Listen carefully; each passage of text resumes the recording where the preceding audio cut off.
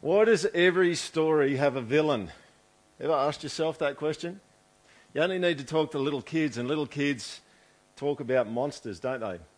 A monster might come and get them. One of the classic fears that I noticed a little while ago online that people seem to have is the fear of what could be in the cupboard and the need to have the door closed. Some of you, maybe even now, you kind of think, no, I'm going to have the door closed on the cupboard. And then if you actually go to kids' stories, classic kids' stories, what do you find? Well, you find there's a villain all the time in these stories. From the big bad wolf to the troll under the bridge, there's stories. These stories have got villains in them. Then as we get older, we have villains like Darth Vader and Darth Maul and Darth Sidious. And we've got the Wicked Witch of the West who hunts Dorothy, and Wallace who fights against Longshanks. And then we've got the Dark Lord Sauron, the Orcs, and the Black Riders in Lord of the Rings. And then there's countless other villains, aren't there? We've got Lex Luthor, the Joker, the Penguin, Electro, Loki, Magneto, and Asbestos Man. Every story has a villain. You know why? Because yours does. Your story has a villain.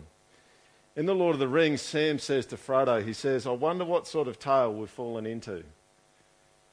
Well, you've fallen into a story that has a villain. And the villain in our story is the devil. The devil was a former angel of God. And he turned against him. He wanted to make it all about him. He wanted to be in the centre. You see, we live in a world that has a villain, but a lot of people don't actually believe the villain is real. And this has interesting effects on people.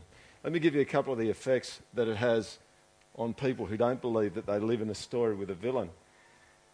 It tends to either make them blame themselves as being cursed, or they blame God for being evil.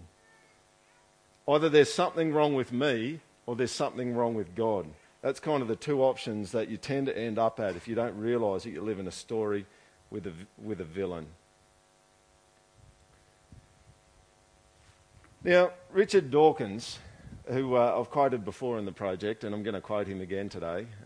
We always like to quote atheists from time to time. This is what Richard Dawkins actually said. In a universe of blind physical forces and genetic replication, some people are going to get hurt, other people are going to get lucky. And you won't find any rhyme or reason in it, nor any justice.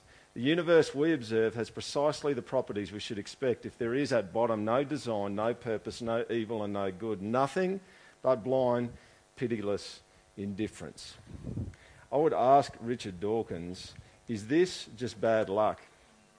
Is 21 Coptic Christians being beheaded on a beach by ISIS just bad luck? And I would ask you today, do you think that Richard Dawkins' assertion of the world, that the world is filled with just good luck and bad luck, there's no ultimate good or evil, do you think that has enough explanatory power to explain what you see in the world? We see war, famine, betrayal, murder. We see Egyptian Coptic Christians beheaded, 45 people burned to death recently by ISIS. Really? Is it just pitiless indifference? Really? What do you think? There's more to it, isn't there? I mean, you look at that and you just go, that's no. Richard Dawkins' assumption or assertion about the nature of the world, it just can't be right. It just doesn't have enough explanatory power. C.S. Lewis said this in Mere Christianity. He said, one of the things that surprised me when I first read the New Testament seriously was that it talks so much about a dark power in the universe, a mighty evil spirit who is held to be the power behind death, disease and sin. Christianity thinks this dark power was created by God and was good when he was created and went wrong. Christianity agrees this is a universe at war. Christianity has a far more powerful explanation for the world that you see around you than atheism does. So this morning, what we're going to do is we're going to look at the next little section in Mark. We're going to look at villains, rescuers, and forgiveness. So if you've got your Bibles, you can open them up. I'm going to put the scripture on the screen and we'll just read through it. Mark 3, verse 22 to 30. And the scribes who came down from Jerusalem were saying, he is possessed by Beelzebul, and by the prince of demons he casts out the demons. And he called them to him and said to them in parables, how can Satan cast out Satan? If a kingdom is divided against itself, that kingdom cannot stand. I mean, just note at this point in time the patience of Jesus. All right? Now, he's got a bunch of religious people from the church coming and telling him he's doing everything by the power of the devil. Now, if he is God Almighty as he claims, and as I think he demonstrated, he could just do something, couldn't he? He could turn him into a smear on the footpath, but what does he do? He starts giving them some stories, some illustrations about how they're wrong. It's very, very patient. If a house is divided against itself, that house will not be able to stand. And if Satan has risen up against himself and is divided, he cannot stand but is coming to an end. But no one can enter a strong man's house and plunder his goods unless he first binds the strong man. Then indeed he may plunder his house. Truly I say to you, all sins will be forgiven the children of man, and whatever blasphemies they utter. But whoever blasphemes against the Holy Spirit never has forgiveness, but is guilty of an eternal sin. For they were saying he has an unclean spirit. So today we're going to see three things. We're going to see the villain of the story. We're going to see that Jesus has come to rescue you from the villain. And we're going to see that rescue is impossible if you malign the rescuer. Here's the first one. The villain of the story. As I mentioned earlier, the villain in your story is the devil. He started out as an angel. He wanted to make it all about himself.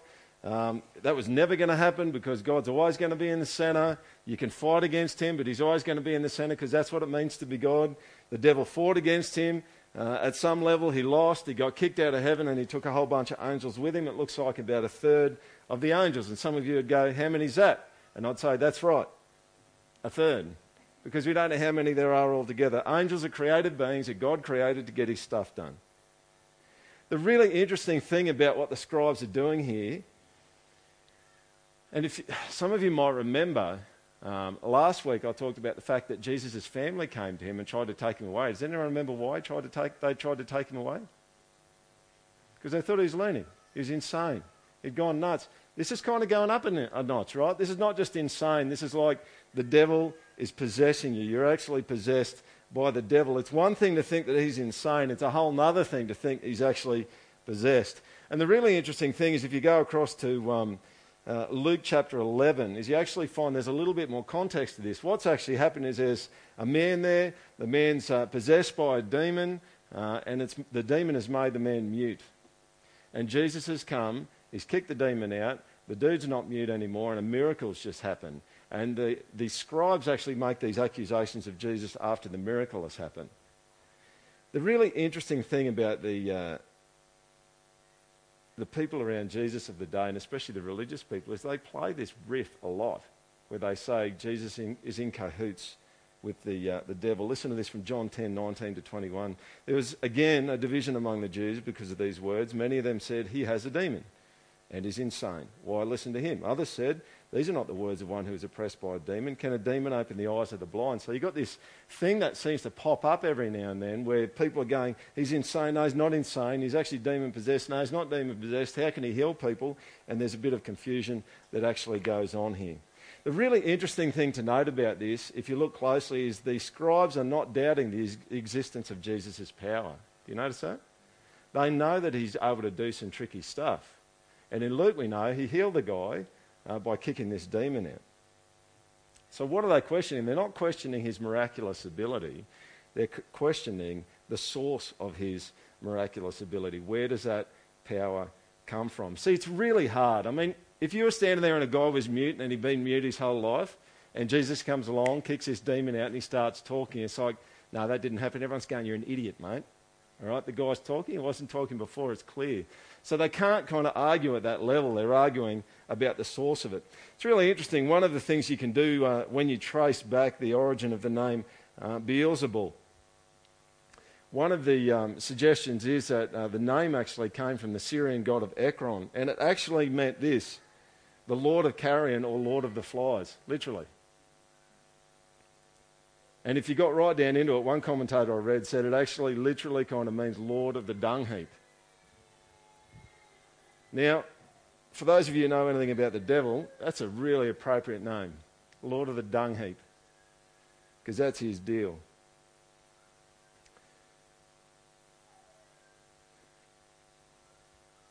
The really interesting thing about the debate that's going on here, I'm just going to try and be careful here.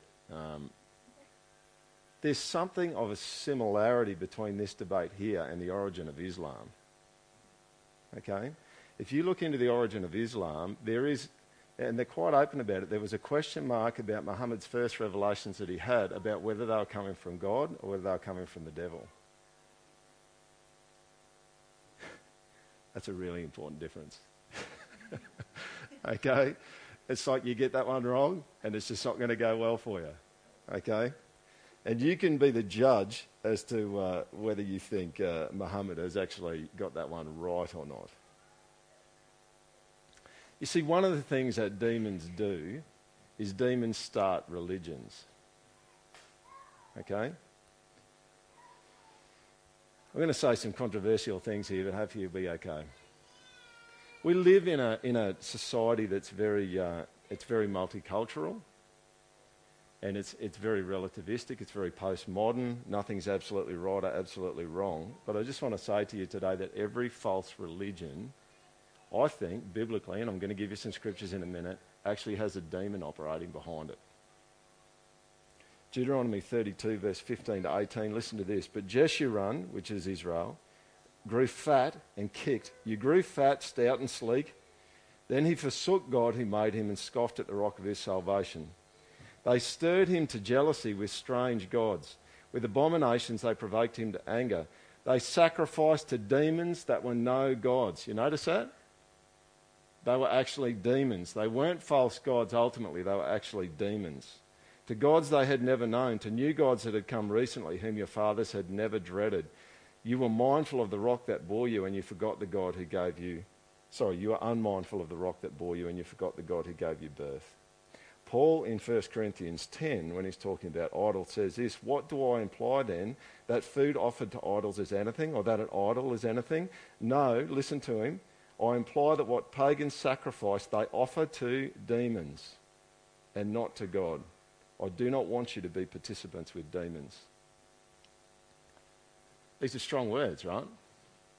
Now, you just need to know this morning that God is very, very intolerant toward idols. And I think that's why. Because idols are stirred up, promoted and created by demons. Now, some of you might be sitting there and you're just kind of going, well, I've got a Buddhist friend. Now, God is very, very loving toward people. Is that true? But he's not loving at all toward idols. If you only have to read the Old Testament, one of the classic strategies that God uses in the Old Testament about idols is to mock them and to make fun of them and just point out how stupid they are. God doesn't want his people to be deceived. And so we, in one sense, we have to walk the fine line, don't we? We have to walk the fine line of loving people and understanding people and accepting people, but warring against false gods. Now, for some of you, that's going to jar. That's going to be a little jarring. It's like, really? Am I going to go to my workmate who goes to the local Buddhist temple in town and tell them that there's a demon behind what they're doing? Well, that's a whole other question, isn't it, in terms of tactics and strategy, in terms of how you actually love people and look after people. Ravi Zacharias, who was originally from India, had this Indian proverb he used to say where he said, there's no point after cutting someone's nose off giving them a rose to smell. And what he's really saying is you need to love people and you need to handle people well. And our culture would say, be tolerant.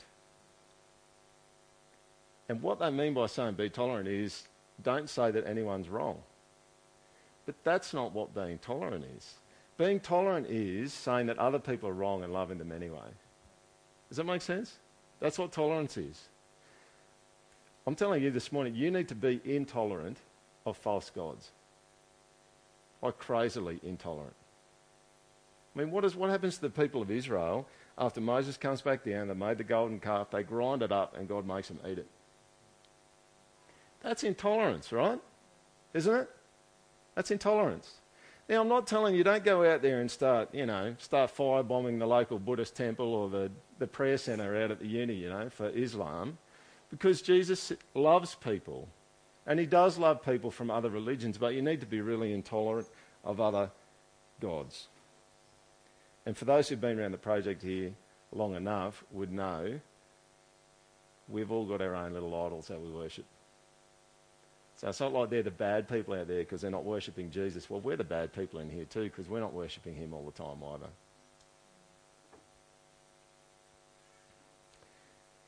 What does God tell us about the devil and demons? Well, let me give you a few things, and then I'm going to tell you some things that we don't know about the devil and demons.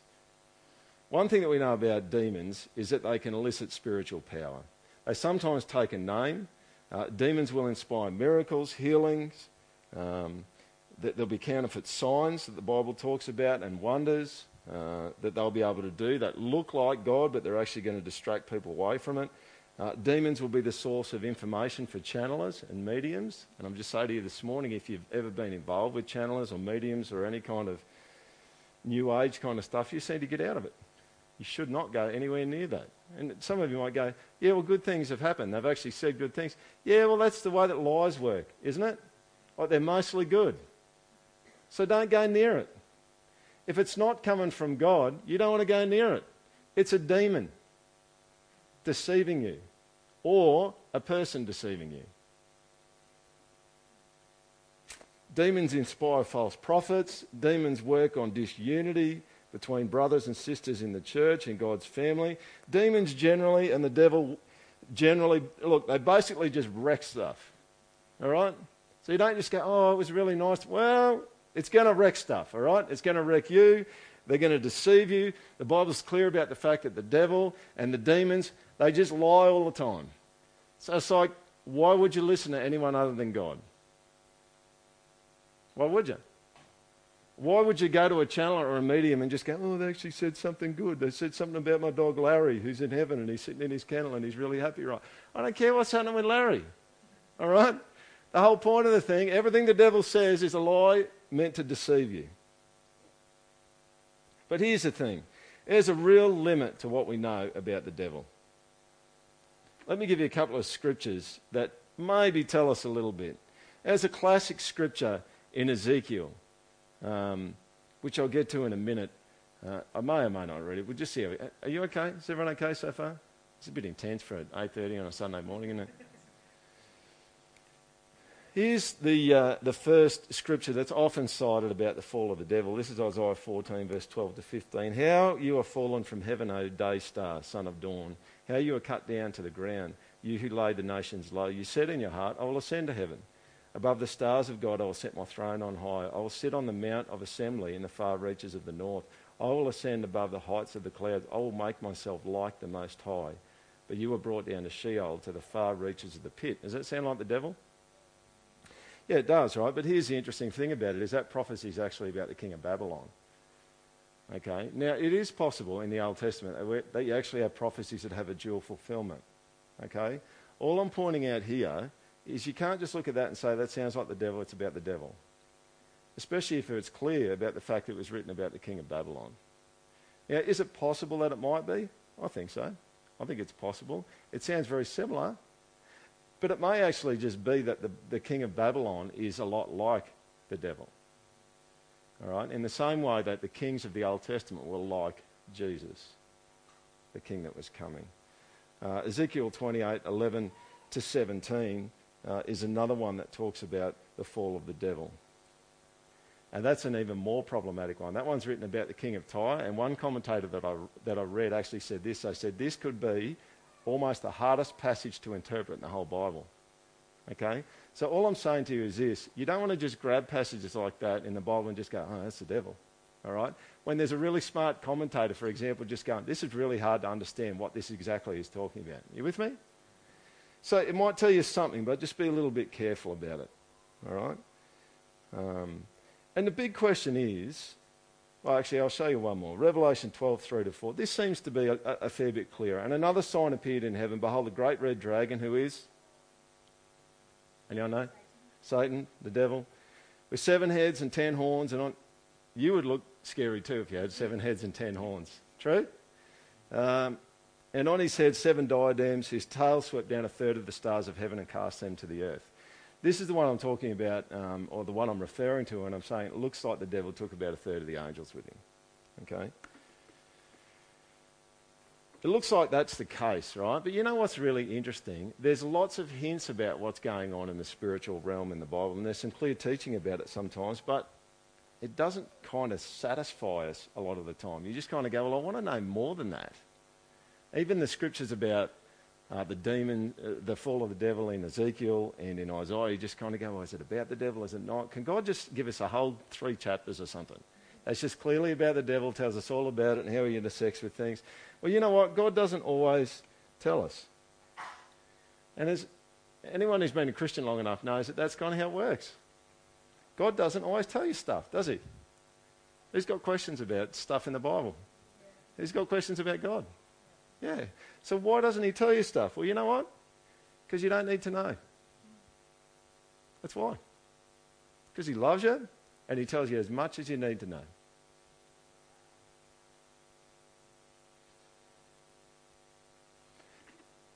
As we go through Mark, what's going to happen is you'll hear a little bit more and more as we go about the project's view on lots of different things that Jesus talks about, because we're trying to be as close to Jesus as possible.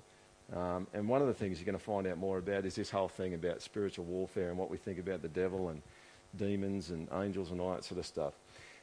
Let me just add another little snapshot for you as to what we think. We actually think, we kind of go along the lines of the classical view of the church, that trouble or temptation, evil, tends to come from 3 sources: the world, the flesh, which is a natural person like your own tendencies, your own heart tendencies, and the devil. Now, most of my life, I've split those 3 things off into 3 individual portions and tried to attribute, that's trouble that's coming from the devil, that's trouble that's coming from the world, and that's trouble that's coming from the flesh. But I've changed my mind. And what I think now is I actually think that those 3 components are actually present in every temptation and every trouble. Okay? So in one sense, what I've done is, for some of you just kind of think, well, he's just lessened the influence of the devil. Well, not really, because now I'm saying that every single trouble and temptation that you run into is going to have a demonic component. Every single trouble and temptation that you run into is going to have a world component, and it's going to have a flesh component. So you've actually got a triumvirate. This is really encouraging, isn't it? You've got a triumvirate of evil, in a sense, that's kind of opposed to you. Okay? So you don't just kind of look at someone who looks like... see, this is why you should come to the second service, right? Because it's not quite as smooth in the first one, but anyway. Look, one of those might predominate, but the others are still present. So you can think about lots of different temptations and struggles that people might have. And I dare say that you'd be able to sit down and work out what might be happening in those 3 different components. So if we took something like covetousness, that's in the top 10 list, okay? Covetousness, that's kind of wanting something that's not yours, kind of lusting after something in a not necessarily in a sexual way, just lusting. That's what lust is. It's a thirst for more. Okay, you could probably see what's kind of going on at a heart level for people in the flesh. The flesh is, if I get that, I'm going to be okay. That's going to satisfy me. I'm going to get pleasure out of that. The world, the whole marketing machine is just gunning for it. All right, they're gunning to stir up desires in you that where you believe that actually if you get that, you're going to be okay. And then you can kind of see the devil. That's kind of core business. Like he'll just kind of go, I just want you to get into anything that's not Jesus. All right, and if I can get any other saviour for you that's not Jesus, I'm going to get that for you. Does that make sense? And so you get those 3 things kind of coming at you at the same time. So I probably, in a sense, and Diff and Nathan and I have talked about this, the other leaders at the project here, and this is where we sit. We think there's a demonic component and a flesh component and a world component to all the troubles that we get tempted with and we have to walk through. This is a beautiful quote from David Powlison. He says, "Our enemy works within the fog of war, and God does not explain all that goes on in the fog." He knows that's true. God tells us what we need to know.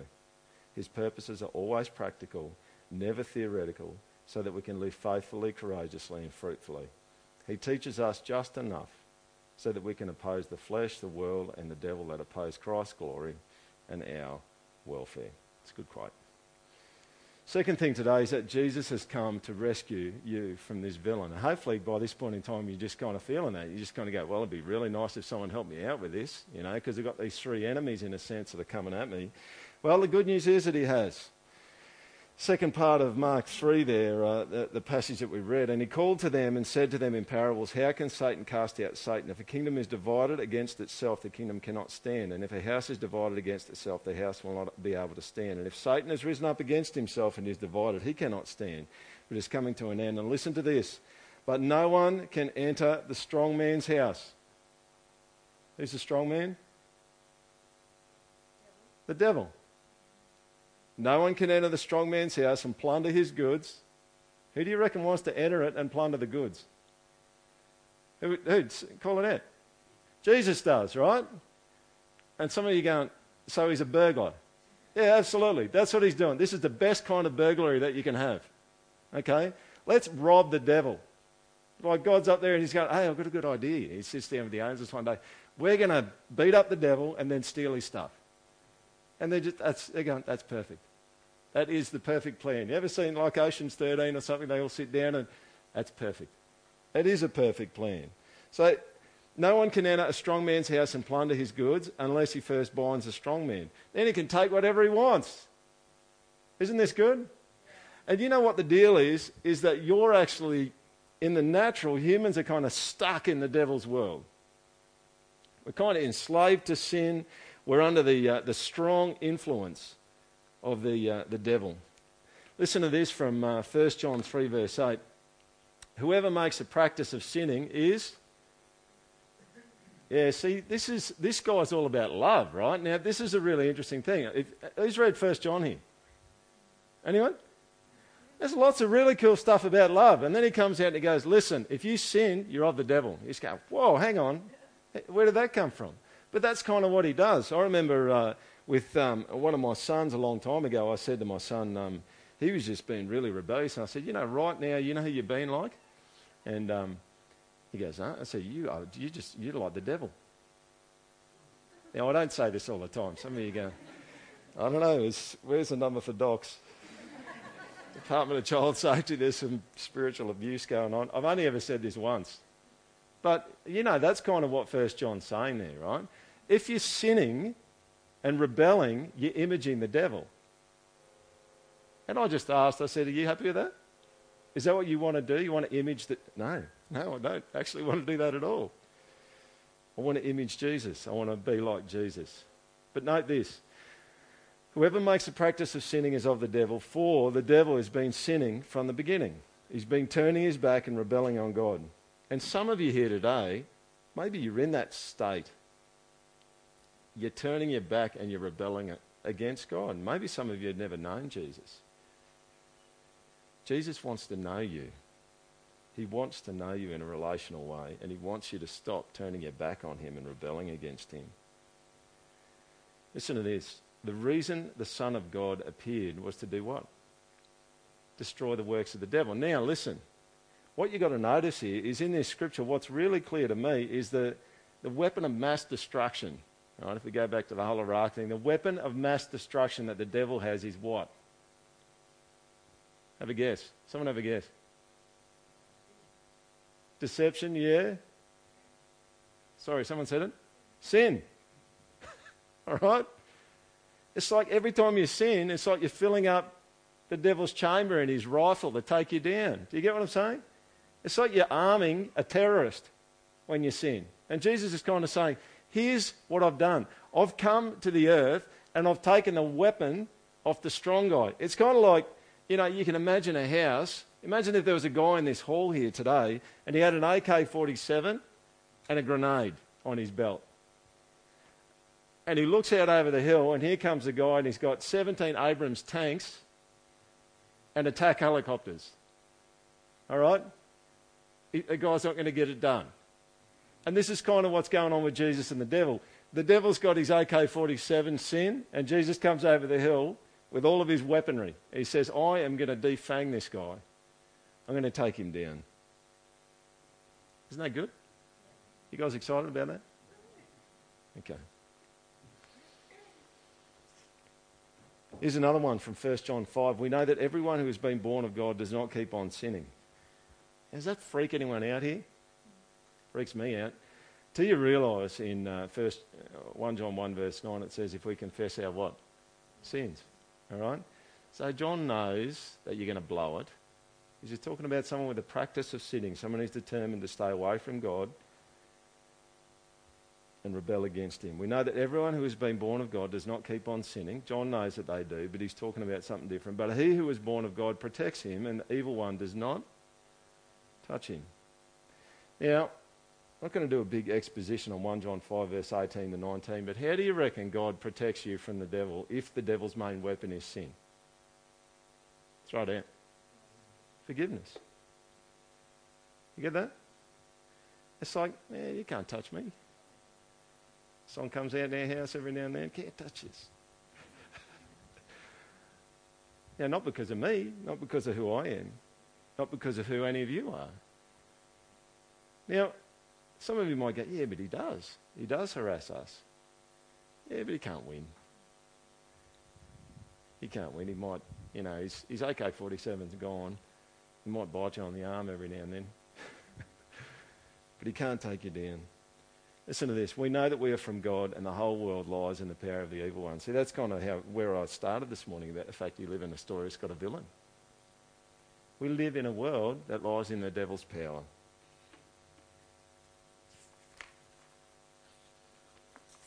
Now, the really interesting thing about the Scribes, if we go back to the story here, is that they actually had really good evidence about Jesus, didn't they? And you know what? It didn't actually help them that much. And this is a reality that you will face, I'm sure, in your life, but also with the people that you talk to about Jesus is, evidence doesn't always get it done. I remember teaching a Christian studies class, and we showed this debate between a guy who did his PhD on the resurrection and Anthony Flew, who at the time was the world's probably foremost, at least British academic atheist. And we got to the end of the video, and they were very good friends, so it was a very amicable discussion.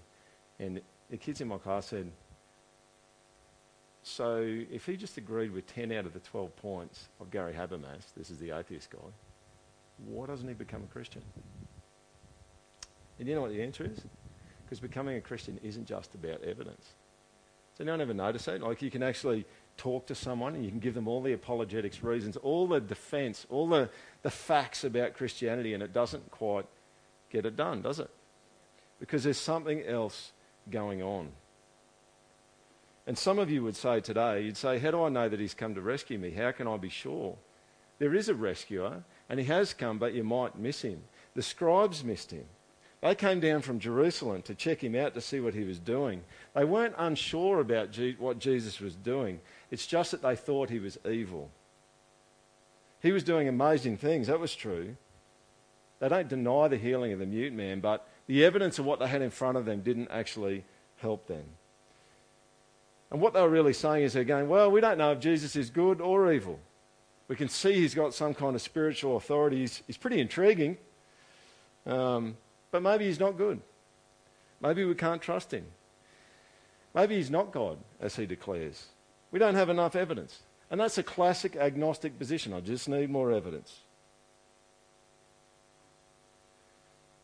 The agnostic really is saying, I'm God, I sit on a throne as a judge, and Jesus needs to present to me all of the facts and findings to my liking so that I can render a verdict of deity or not deity. That's kind of what agnosticism does. They want to see more evidence. Yeah, he was born of a virgin, he lived without sin, he walked on water, he rose the dead, he cast out demons, he died and he returned to life 3 days later, but none of that was enough.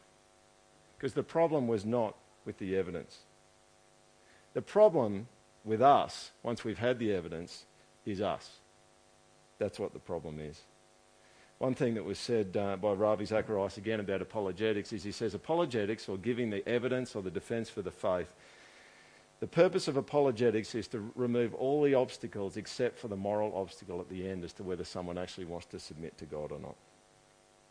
Jesus told a story about the rich man and Lazarus, and in the story it said if they do not hear Moses and the prophets, neither will they be convinced if someone should rise from the dead. Because the plea was there, look, just if someone can come back from the dead, we'll be okay. Now, the issue is it won't be okay. And maybe there's some of you today where you just kind of go, well, if someone died, like if I literally died and I was declared clinically dead, and then God rose me from the dead 10 minutes later, it still wouldn't be enough for you. It wouldn't be enough. Because belief is not just about evidence. In fact, James chapter 2, verse 19 to 20, James says, you believe that God is one, you do well, even the demons believe and shudder. Now, James is kind of saying, he's going, look, the demons have probably got a more accurate response to the truth than you do. And they actually have better theology. I mean, in one sense, demons have much better theology than we do. They know what's going on, probably far clearer than we do. But you know what? It didn't have, and it doesn't have any effect on them. So let me give you a couple of reasons why evidence is limiting. People have personal bias. Does anyone notice this? Just don't want to. Nah, that's not my take. Pride. That's a huge one.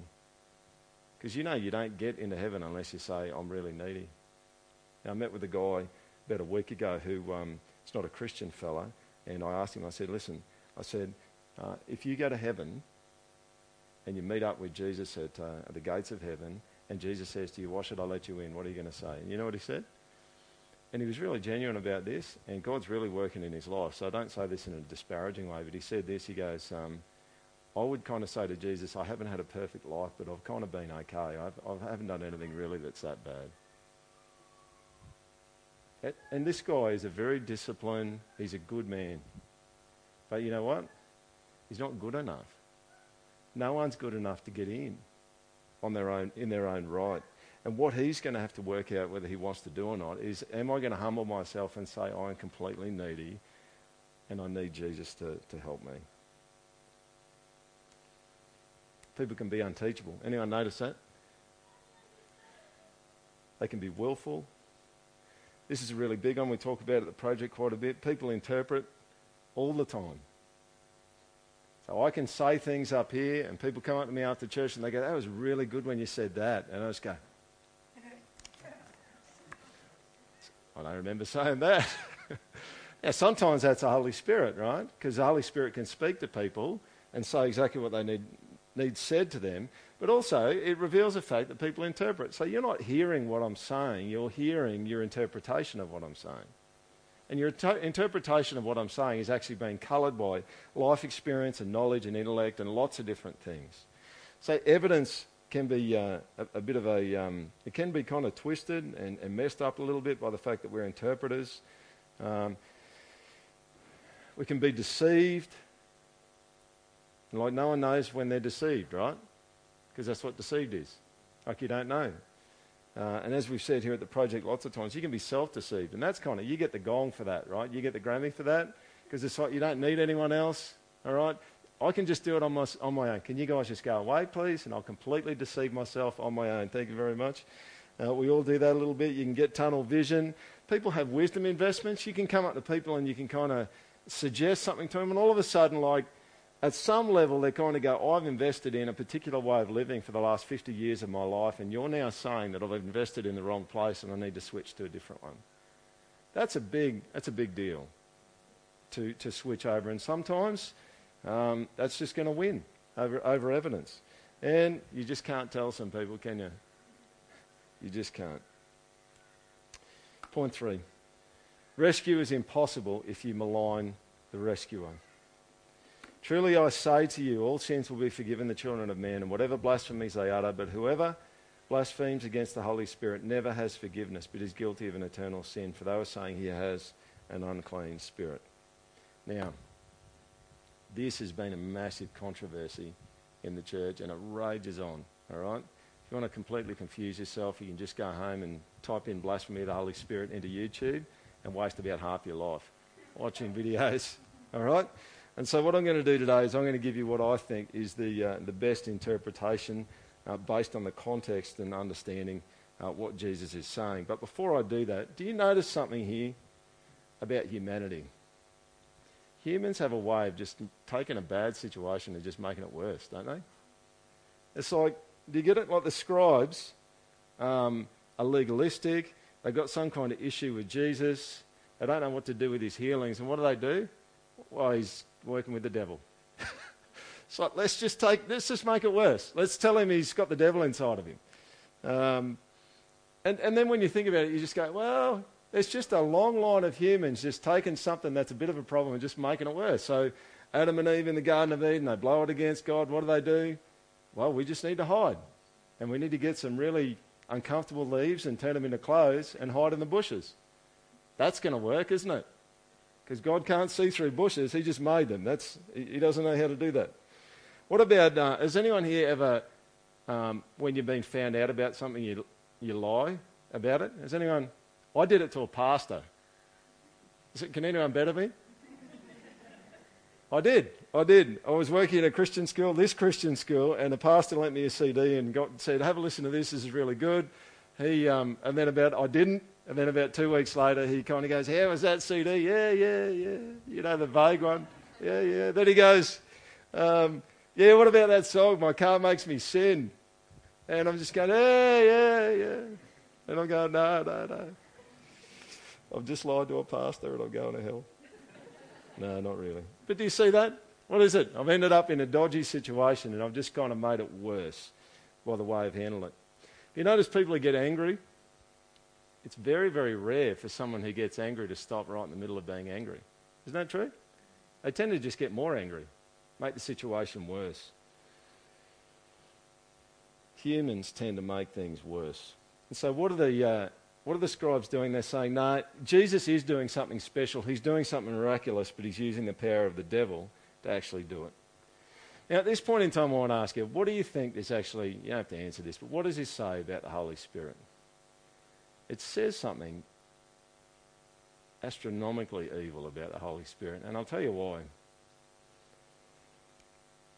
If we look at what the Holy Spirit's role is in the Scriptures, you'll see this. When the Helper, the Holy Spirit, comes, whom I, Jesus, will send to you from the Father, the Spirit of truth who proceeds from the Father, he will bear witness about me. If you just look at that Scripture, you just know straight up there, well, the Holy Spirit's helping people to know, helping the disciples to remember and to know and to be, in a really good way, kind of confronted with the character and the person of Jesus and what Jesus has said on a regular basis. All right? You get that? So he's just kind of saying one of the jobs of the Holy Spirit is to tell you about Jesus. Okay, that's the first thing. John 16:13, when the Spirit of truth comes, he'll guide you into all the what? Okay, so another job of the Holy Spirit is to help you to see the truth. Now, I hope some of you are starting to gather here, you're just kind of going, oh, okay, so that's going to be a really bad thing if you say the Holy Spirit is the devil. Is anyone with me on that? If that's his job, if his job is to remind you about Jesus and to guide you into truth, calling him the devil is a really bad call. John 3 verse 5-6, Jesus answered, truly, truly I say to you, unless one is born of water and the Spirit, he cannot enter the kingdom of God. That which is born of the flesh is flesh, and that which is born of the Spirit is spirit. You know what Jesus is saying here? He's saying the way that you actually become a Christian is through the Holy Spirit. He does a work in you, and that's how you come to Jesus. In June last year, I went over with a mate of mine from Sydney and did some training in Philadelphia at a biblical counselling organisation over there. And you know what I wanted to do from the very start is I actually wanted to get to meet some of the bigwigs over there, all right? But I'm like dude from Australia who we've never heard of before, who lives in a city that's got 100,000 people in it. Yeah, like we're going to let you see some of our guys, all right? But the really cool thing was at the time I was undergoing counselling supervision through one of the counsellors at this organisation called CCF. And she goes, here's the people you need to talk to and I'm going to let them know that you're going to be contacting them. And you know what happened? I ended up having a meeting with one of the head guys over there. And when we got over there, we ended up having meetings all over the place with head guys. Why did that all happen? Well, I think a large part of the reason why that happened is because I had someone who networked me with the people and said, I know this guy, you should meet with him. And you know what? That's what the Holy Spirit does with regard to Jesus. He's kind of going, I'm going to get you to Jesus. He's kind of the ultimate networker, the ultimate connector. And I hope you can see there, if you actually turn around and you say, the devil, like if you're the Scribes and you turn around and you say the devil is actually the Holy Spirit and the Holy Spirit's not the Holy Spirit, you've actually done something really, really dumb. You with me? It's like the whole cut the branch off that you're sitting on. Yeah, good call. You guys did a really good job. Yeah, bravo. All right? Yeah, good, because you're not going to get saved unless you get to Jesus, and what you've just done is you've just insulted and turned against the Holy Spirit.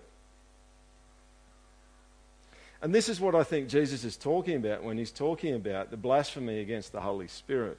If you malign the Holy Spirit and you turn against the Holy Spirit, you actually cut off your only opportunity of being saved. That is your only opportunity. Now, I don't think that Jesus is talking about an individual sin.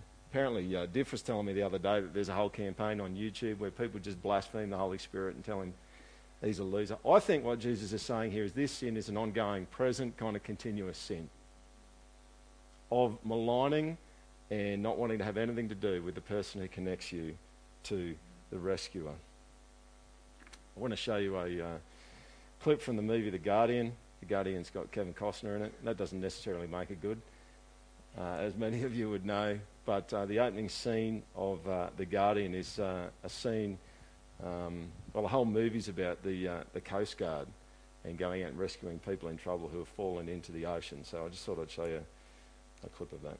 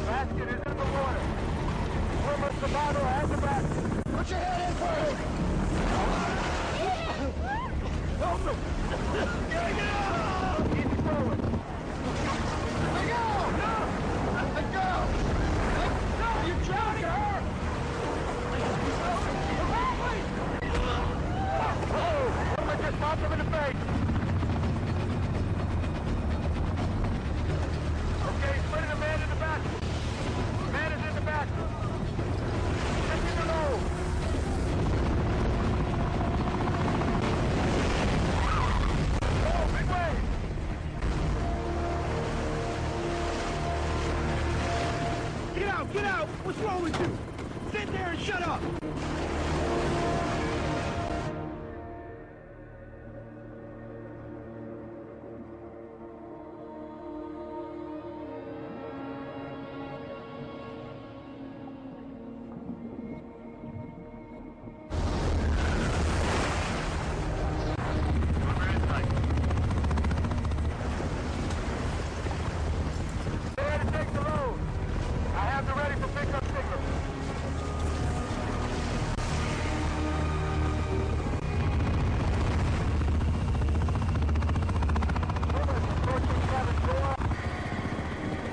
Unconscious.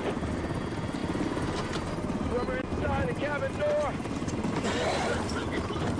Cabin door closed.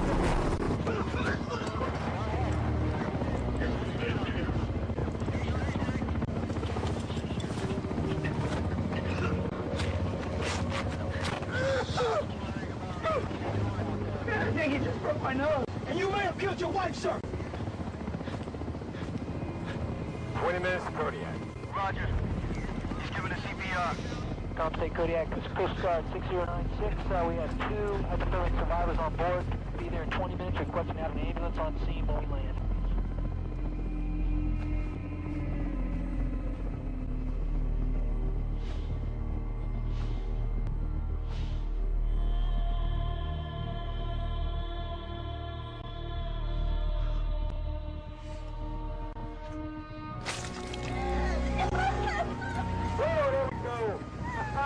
Got her? Got him!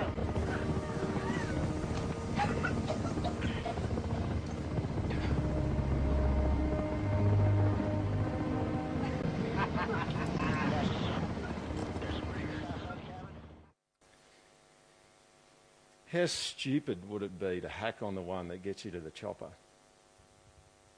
That's really dumb. How stupid would it be to say that the one that gets you to the chopper is evil? How insane would it be to refuse him? And Jesus is saying today that you will not be saved if you refuse him. You will not. See, in a sense, the helicopter is Jesus, and the Holy Spirit, in a sense, is the rescue swimmer there. He's trying to get people to Jesus. And what we find from humans, you look at that and you're just going to go, oh man, there's some people in a really dire situation. Like you'd have to be insane not to take help in that situation. But who here knows that's what we see in our world, isn't it? That's what we do a little bit too sometimes, is we get into trouble, we get into strife, and we find a different saviour. We kind of think, I don't need that saviour. I'll go and get my own one, thanks. Even in spite of the fact that Isaiah 43 verse 11 says, I am the Lord, and besides me there is no saviour. Now, am I saying that Christians commit the unforgivable sin? No, I don't. I'm not saying that, and I don't think Jesus is saying that. I'm just saying that you can see there's just a little bit of similarity there sometimes. Although nowhere near as aggressively, you can see that when you don't turn to God in your trouble, like the scribes are in trouble, and you say that the connector to the rescuer is evil, you've just cut off all chance of being rescued, and that's what Jesus says. Why don't you stand with me?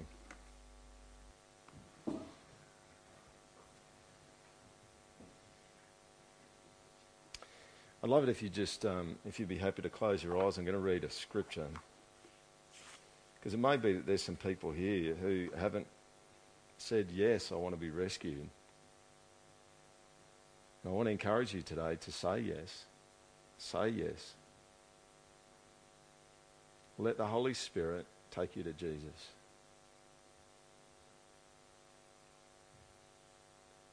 In the book of Jonah, Jonah goes the opposite direction that God wants him to go. And when it gets bad in the boat, Jonah's option is not actually to turn to God, but actually say to the guys, just throw me out. I'm the one who's causing this mess. And sitting in the belly of the fish, Jonah finally turns to the rescuer. If you'd be happy to close your eyes, I'm just going to read this and pray. I called out to the Lord out of my distress, and he answered me. Out of the belly of Sheol I cried, and you heard my voice. For you cast me into the deep, into the heart of the seas, and the floods surrounded me. All your waves and your billows passed over me. He knew what it was like to be in a stormy ocean. Then I said, I'm driven away from your sight, yet I shall again look upon your holy temple. The waters closed in over me to take my life. The deep surrounded me. Weeds were wrapped around my head at the roots of the mountains. I went down to the land whose bars closed upon me forever. Yet you brought up my life from the pit, O Lord my God. When my life was fainting away, I remembered the Lord, and my prayer came to you into your holy temple. Those who pay regard to vain idols forsake their hope of steadfast love. God, let there not be one person here today who forsakes steadfast love. Why would any human turn away from you? Such an incredibly insulting thing to say the Holy Spirit who connects us to you, Jesus, is evil. But we do see sometimes in us the way that we can turn away from you sometimes. We don't commit the sin of blasphemy against the Holy Spirit, but we do find other saviours, other things that we think are going to be saviours. God, I pray that the project would be known as the church where no one misses out on steadfast love. No one misses out on your kindness. No one misses out on knowing you. No one gets left in the ocean. Everyone gets to be with you. Everyone gets to know you and to walk with you.